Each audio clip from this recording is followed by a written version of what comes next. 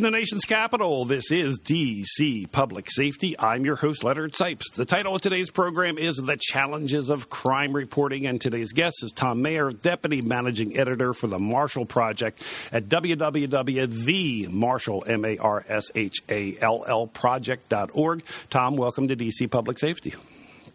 Thank you very much, Leonard. Happy to be here. Tom, Marshall Project has been around for about a year and a half, but for those uninitiated, describe the Marshall Project. Sure. The Marshall Project is a nonprofit news organization focused solely on covering the American criminal justice system. And the American criminal narrow mission. In the American criminal justice system in terms of long-form journalism, correct? Yes. That's a big part of our focus is on long-form narrative writing as well as investigative pieces, and really trying to bring a explanation to the system for folks that haven't been inside of it. And the Marshall Project refers to the great Supreme Court jurist Thurgood Marshall? It does, yes. We took our name from him. Everybody knows, or many people know, that he was the first black Supreme Court justice. But we were really inspired by stories from earlier in his career when he was the counsel for the NAACP's Legal Defense Fund. And a lot of the work he did defending people in criminal trials. There was a book that came out several years ago that won the Pulitzer Prize called Devil in the Grove that our founder, Neil Barsky, had read. That was one of the things that inspired him to start the Marshall Project. And it's a story about Thurgood Marshall taking on a case in Lake County, Florida, defending 4 young men accused of kidnapping a woman, and sort of great injustice that befell these men who ended up having nothing to do with it and getting entangled in the system. And that's the whole idea behind his beliefs that under the law, the most fundamental civil right in a free society is protection under the law. So I would imagine that is sort of the mantra for the Marshall Project? Certainly, yeah. That's one big piece of it is understanding that that protection under the law is critical and that everyone is treated to that equally. Now, the Marshall Project states, reading from the website, our mission is to create and sustain a sense of urgency about criminal justice in America. Why a sense of urgency?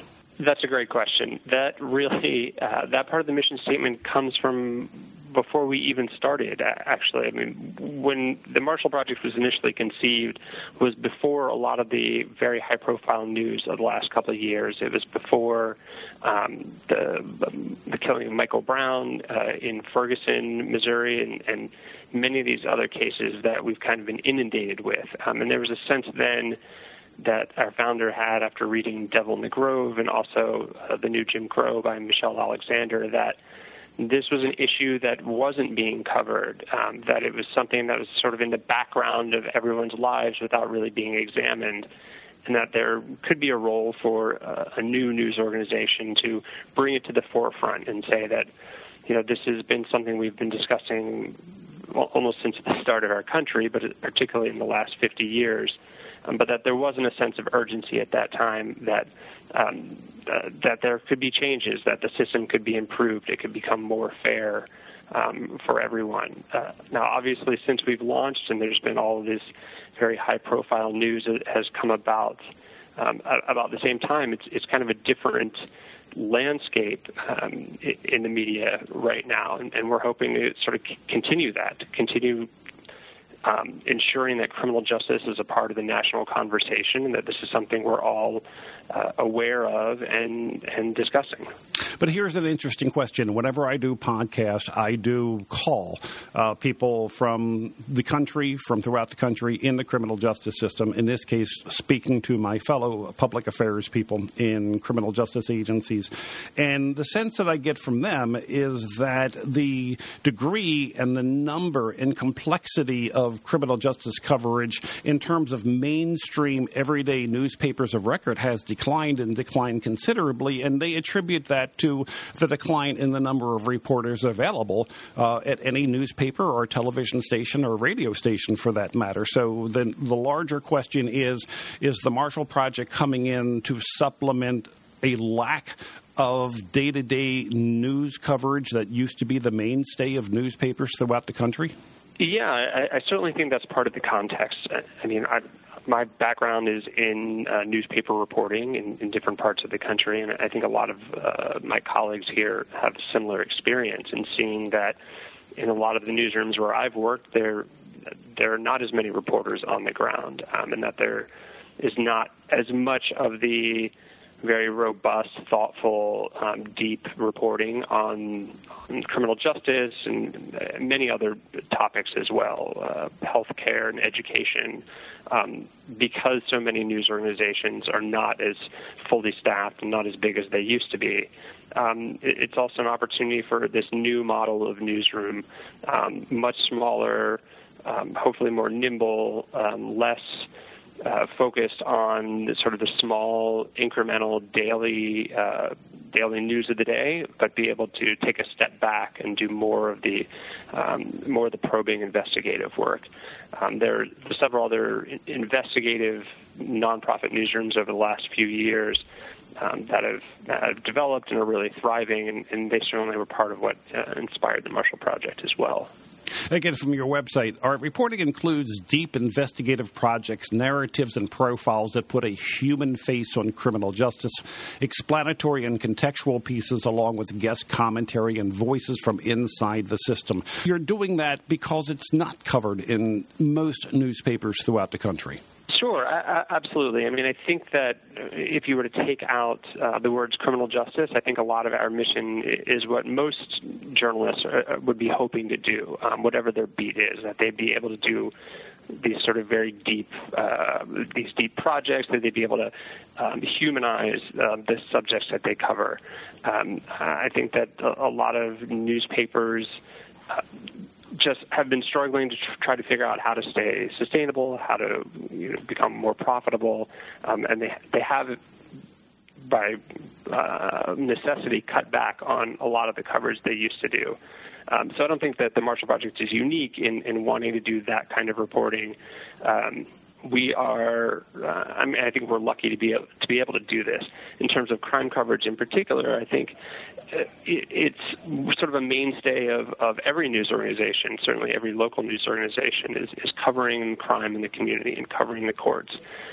But many places have found that where they used to have a separate reporter covering crime and a separate reporter covering the courts and another reporter or a team of reporters doing investigative work, that may now be one person or might be part of one person's job. And so we certainly see an opportunity where in many places there isn't as much of that reporting happening as there has been historically. Now, that said, we do a morning email newsletter every day, I should say 5 days a week, and we do a special edition on Saturday. And a big component of that is rounding up the really good reporting on the criminal justice system happening around the country. And we deliberately look for smaller news organizations and places you don't hear from all the time, not just the New York Times and the Washington Post, but looking at places like the Village's Daily Sun in Florida, which has done a lot of reporting around the death penalty there lately, and showing that there is still much of this reporting happening, and maybe it's a smaller percentage of what it used to be. And so while we want to pursue it ourselves with the Marshall Project, we also want to support other news organizations to do this more kind of critical, thoughtful reporting on their own. In a prior life, when I was the Director of Public Information for the Maryland Department of Public Safety, which included law enforcement, which included corrections, parole and probation, it was a huge agency. I was on the receiving end of rather harsh and numerous inquiries from David Simon of Homicide, Life on the Street fame, and Bill Merimo, who won, I think, several Pulitzers. I hope I'm not wrong, but I think he's won several. I mean, he went to Philadelphia and ran that huge series about prosecutions and the lack of prosecutions for violent crime in the Philadelphia area. That's the sort of newspaper coverage I'm used to from the Baltimore Sun, Washington Post. I mean, hard-hitting, extremely knowledgeable reporters who knew the criminal justice system up one side and down the other. That's my background, and that's what I'm used to. When I reach out and talk to my fellow public affairs people, their sense is that was a bygone era. To a certain degree, that may be true. And I grew up in Baltimore reading the Sun. My parents took the Evening Sun, and David Simon and a lot of his colleagues, I was reading that as well. And I think he's written quite a bit on where he sees crime reporting and investigative reporting in general sort of falling off from where it had been in when he was a daily newspaper writer in the 80s and 90s. But I still think that in many places in the country there are reporters that still have that mastery of the beat. I think everywhere, though, they feel that there's more and more pressure. There's less time to be able to do that kind of writing. One of the difficult parts about crime reporting is that it's constant. There's always something coming. There's always news happening today. It's very easy to get pushed into the daily cycle and never take a step back to be able to do more. But I do think there are a lot of reporters in places like Tampa Bay, the Tampa Bay Times, the Houston Chronicle, and other smaller startup news organizations like the Frontier in Tulsa, Oklahoma, that are pursuing this kind of reporting. But it does feel sometimes like it's not as big of a piece of the industry as it has been and as a lot of us would like it to be. And there's a lot of specialty bloggers and podcasters who are now moving into the space. So there's a gentleman that does a blog called Grits for Breakfast out of the Texas area, and it reports on the Texas criminal justice system and wider views. And so it seems as if the Crime Report, the Marshall Project, individual bloggers like Grits for Breakfast, others who are now filling that space that at one time was occupied by most major newspapers throughout the country. So the crime reporting seems to have, to some of us, shifted, and that's not necessarily bad. It's not necessarily good, but it seems to have shifted towards specialty houses like yourself, like the Crime Report, like Grits for Breakfast. Sure, yeah. I think that there is that sense that there are many more opportunities, I guess, to do this kind of reporting. I was listening yesterday to a podcast from ProPublica, which is another nonprofit investigative news organization here in New York City. They were talking with a journalist named Brandon White, who is an independent journalist. He's a freelancer in Chicago, and now he was one of the people pressing, he's one of the people who filed the lawsuit to get the Chicago Police Department to release the video of the shooting of Laquan McDonald. And he was saying, he had worked at a newspaper, I believe it was in Ohio or Indiana, but was frustrated with the daily grind of what he could do at a local newspaper, and left to go to Chicago to be a freelancer, where he'd be able to pursue more of these kind of stories. So the economics of the news industry, have made it a little more challenging. But yeah, it's also a much broader landscape. There's a lot more organizations and smaller ones locally. So every journalist out there, they want to be a Tom Mayer. They want to be a David Simon. They want to be a Bill Marimo. Every journalist out there wants to have the time, the fortitude, the support of the editorial staff, the money, the encouragement to take a long-range view of crime and justice issues. So I would imagine there's a lot of very frustrated reporters out there who say to themselves, I would love to look into this harder and deeper, but I have 3 stories to cover today. Yeah, absolutely. I think in a lot of places, regardless of your beat, it's not particular to crime reporting, but I'm sure it's the same in sports and in education, or if you're covering City Hall, that the demands of the news industry, and especially with the internet, and social media and all these other outlets, it's easy to get sort of consumed with what you need to do right now, and it's hard. It's very difficult to step back and do the kind of reporting that we try to do at the Marshall Project, which is to tie the pieces together nationally, to bring context to it, to look at the data behind various issues, so that it can have a lot more resonance for readers and also have a lot more impact nationally. We're halfway. Go ahead. I'm sorry, Tom. Go ahead. I was going to say, because one of the main audiences we try to reach in our reporting, I think is probably the same as many of your listeners, which are people who work within criminal justice, people who are attorneys, they're police officers, they're corrections officers, they're judges, and for us to be able to write something that resonates with them and also gets their attention, it does take a lot more work to do that. We're halfway through the program. Today's guest is Tom Mayer, Deputy Managing Editor for the Marshall Project at www.themarshall.project.org. Tom, I want to get on to larger views of the criminal justice system on doing the second half of the program.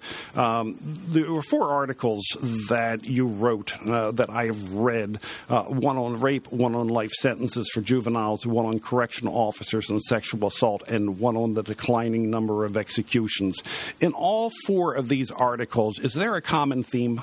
There are probably several common themes. I mean, I think the biggest one is the complexity, that there are no simple answers to a lot of these issues. As a young reporter coming up, when I was working at my first newspapers, covering the local police and the county sheriff, everything sort of seemed cut and dry as I was learning and understanding the systems.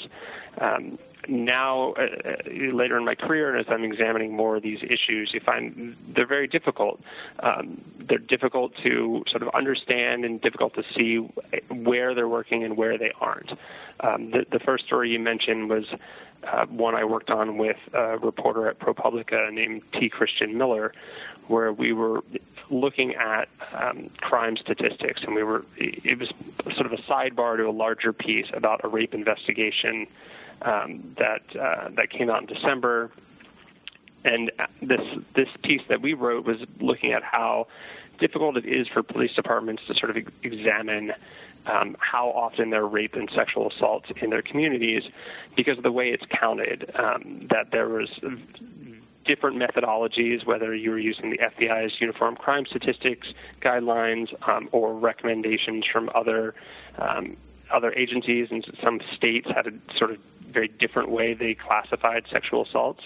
And so you ended up with sort of a jigsaw puzzle with a few pieces missing, that it was hard to wrap your head around how prevalent is sexual assault.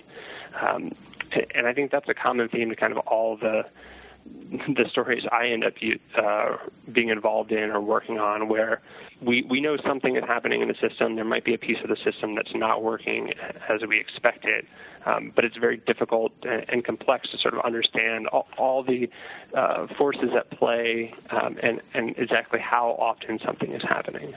Because in a rape article, it was a redefinition of rape, which pushed up the number of reported rapes, or the numbers of rapes reported to the FBI and national statistics. It dramatically increased the number of rapes. So it also caused more individuals caused individuals or individual police departments to go back and reanalyze the sexual assaults in the past and to see if they fit that definition and reopen a lot of those cases. So just through a definitional change, major change occurred in the criminal justice system. Right, yeah, absolutely. But that was a result of decades of work and advocacy from outside of the FBI. And there were some places, the state of Illinois, I believe, and the city of Chicago, were not using sort of the original definition of rape that the Uniform Crime Statistics had been using since, I believe, the 40s. So there were other organizations that were trying to have a broader definition of this class of crime. But because the national organization that collects this data wasn't on board with that, it took, like I said, maybe 20 years before they finally were able to bring that around. And we found that, in fact, there was a much higher prevalence of sexual assault happening in the U.S., and it was a much more serious problem that needed to be dealt with. When I talked to my fellow public affairs officer for this program, they were saying this, that a lot of media coverage of the criminal justice system they start off with this fundamental sense that there is unfairness within the criminal justice system. And I don't know if that's true. That's your perception, it's the perception of other reporters, or if it's our perception.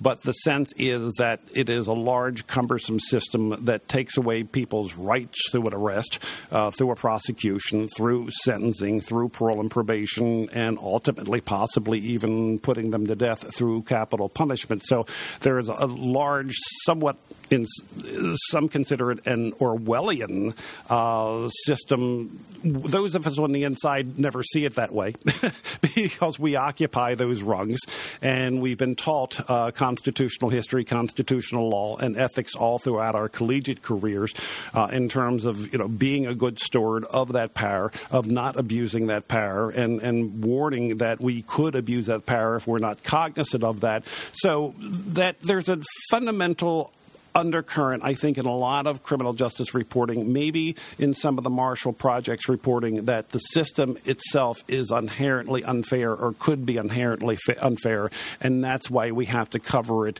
to the degree that we do. Am I in the ballpark, or am I being silly? No, I think that's a fair perception. I think what we see is that there's the opportunity for unfairness, and I think our role is to, as journalists, is to sort of twofold. One is to inform the public about newsworthy issues, and particularly about public safety. Is there a crime in your community? Is there an uptick in violence? Is there something that you need to be aware of? And the second part is to really examine how the system works, to explain it, and to be able to show where there are abuses and where there are failings in the system. No system is perfect, and so our role as journalists is to sort of shine a light on the failures so that they can be addressed by our community, by our government, by our policymakers. So I don't know that there's a belief that the system itself is unfair, but that there's certainly possibility for that, and it's something we're always looking for. And I think what we do find is that in practice, that there is a lot of unfair outcomes. One thing that another story that I worked on with a colleague here at the Marshall Project last year, her name is Alicia Santo, was looking at, and again, this is another story about sexual assault, but in this case in prisons in Texas, and finding that the application of justice there, and from the investigation to prosecution, was deeply unfair, particularly finding that when prison employees and correctional officers were found to have engaged in sexually assaulting prisoners, that they were almost never held to account, that they at best were getting a slap on the wrist. We found hundreds of cases where this happened, and only 9 of the correctional officers were sentenced to jail time. I think a lot of people would say if that a public safety officer in a position of trust is sexually assaulting their charges, and just find so few people that were prosecuted and then held to account, that there was some unfairness there. So those are the kind of stories we're looking for. I don't think we go in saying the system is unfair, but we're looking for how does the system work, how can we explain it better, and when we find these issues where it's not working, we want to be able to bring them to light and explain them to our readers. Is it possible to paint us within the criminal justice system with a broad brush as to how cooperative we are when a reporter calls and says, I'm looking for data, I'm looking for a response, I'm looking for some insight, I'm looking for feedback in terms of an incident that has happened with your agency? Are we good at it? Are we bad at it? Or are we somewhere in the middle? That's a great question. I mean, I think it varies quite a bit. One of the nice things about working at the Marshall Project is, since we're a national news organization, we're covering agencies in all 50 states. And so we talk to a lot of, and I talk to a lot of people, particularly in local and state departments of corrections. I think by and large, most people I speak with are helpful. They do their best. They do want to help us find the information that we need. I mean, I think there's always a handful of public information officers who are, for any number of reasons, are not entirely forthcoming. But I would say in general, I find that many folks try to help the press find the information that they need.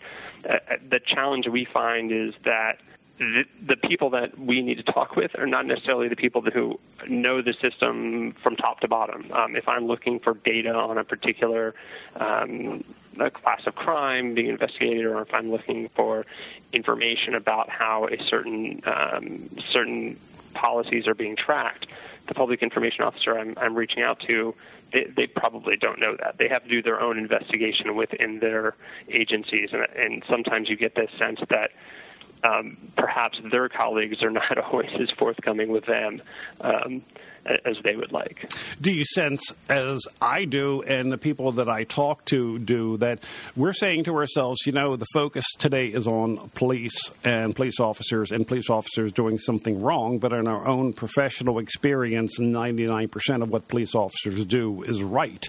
So sure. 99% of what correctional officers do is right. But nevertheless, regardless of how we see ourselves as protectors of civil liberty and people who would never do anything unethical, we have to come to grips with the fact that our counterparts do things that are wrong, and we must be held accountable within the system, and that's the job of newspaper editors. So even though we believe vast majority of cops are good human beings who are doing what they should be doing, there are bad cops, and that's your job. Yeah, absolutely. I think we would agree with that yes, the vast majority of police officers, corrections officers, prosecutors, lawyers within the system, judges, are sort of people of good intention, and they believe in the system and are doing the right thing. The things we're looking for are when the system doesn't work, how are they being held to account? And is the system holding them accountable in a very transparent manner? There's been a ton of reporting by other great news organizations lately around Chicago, and finding that, yes, it's a small handful of bad cops there that make everyone look bad, but they're not being dealt with, and there's a very small handful that have dozens or hundreds of complaints against them. They have lawsuits against them. There's a sense, I think, from outside of the system, in the general public, as sort of as well as among journalists, that there isn't enough transparency there, and that are there concerns about how those sort of issues are dealt with.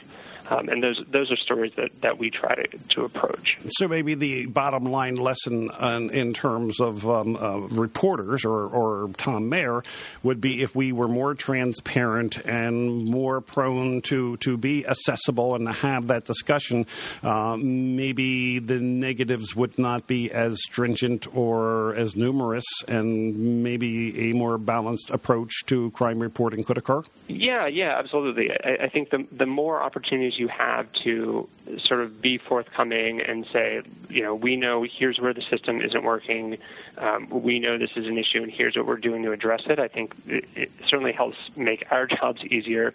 And I think it does help tell the story, the whole background of what's happening within the system and within an agency. I think too often when there's bad news or a bad event happening, if a public agency clams up about it, then all you have to work with is what's in the public record, rather than having a person of good faith on the inside explaining, we know there's an issue, here's what's being done to address it. That tells a more contextual story that gives the whole picture. On that, we'll have to close. Tom Mayer, Deputy Managing Editor for the Marshall Project at www.themarshallproject.org. We really appreciate you being with us. Ladies and gentlemen, we appreciate you listening. We appreciate your comments. We even appreciate your criticisms, and we want everybody to have yourselves a very pleasant day.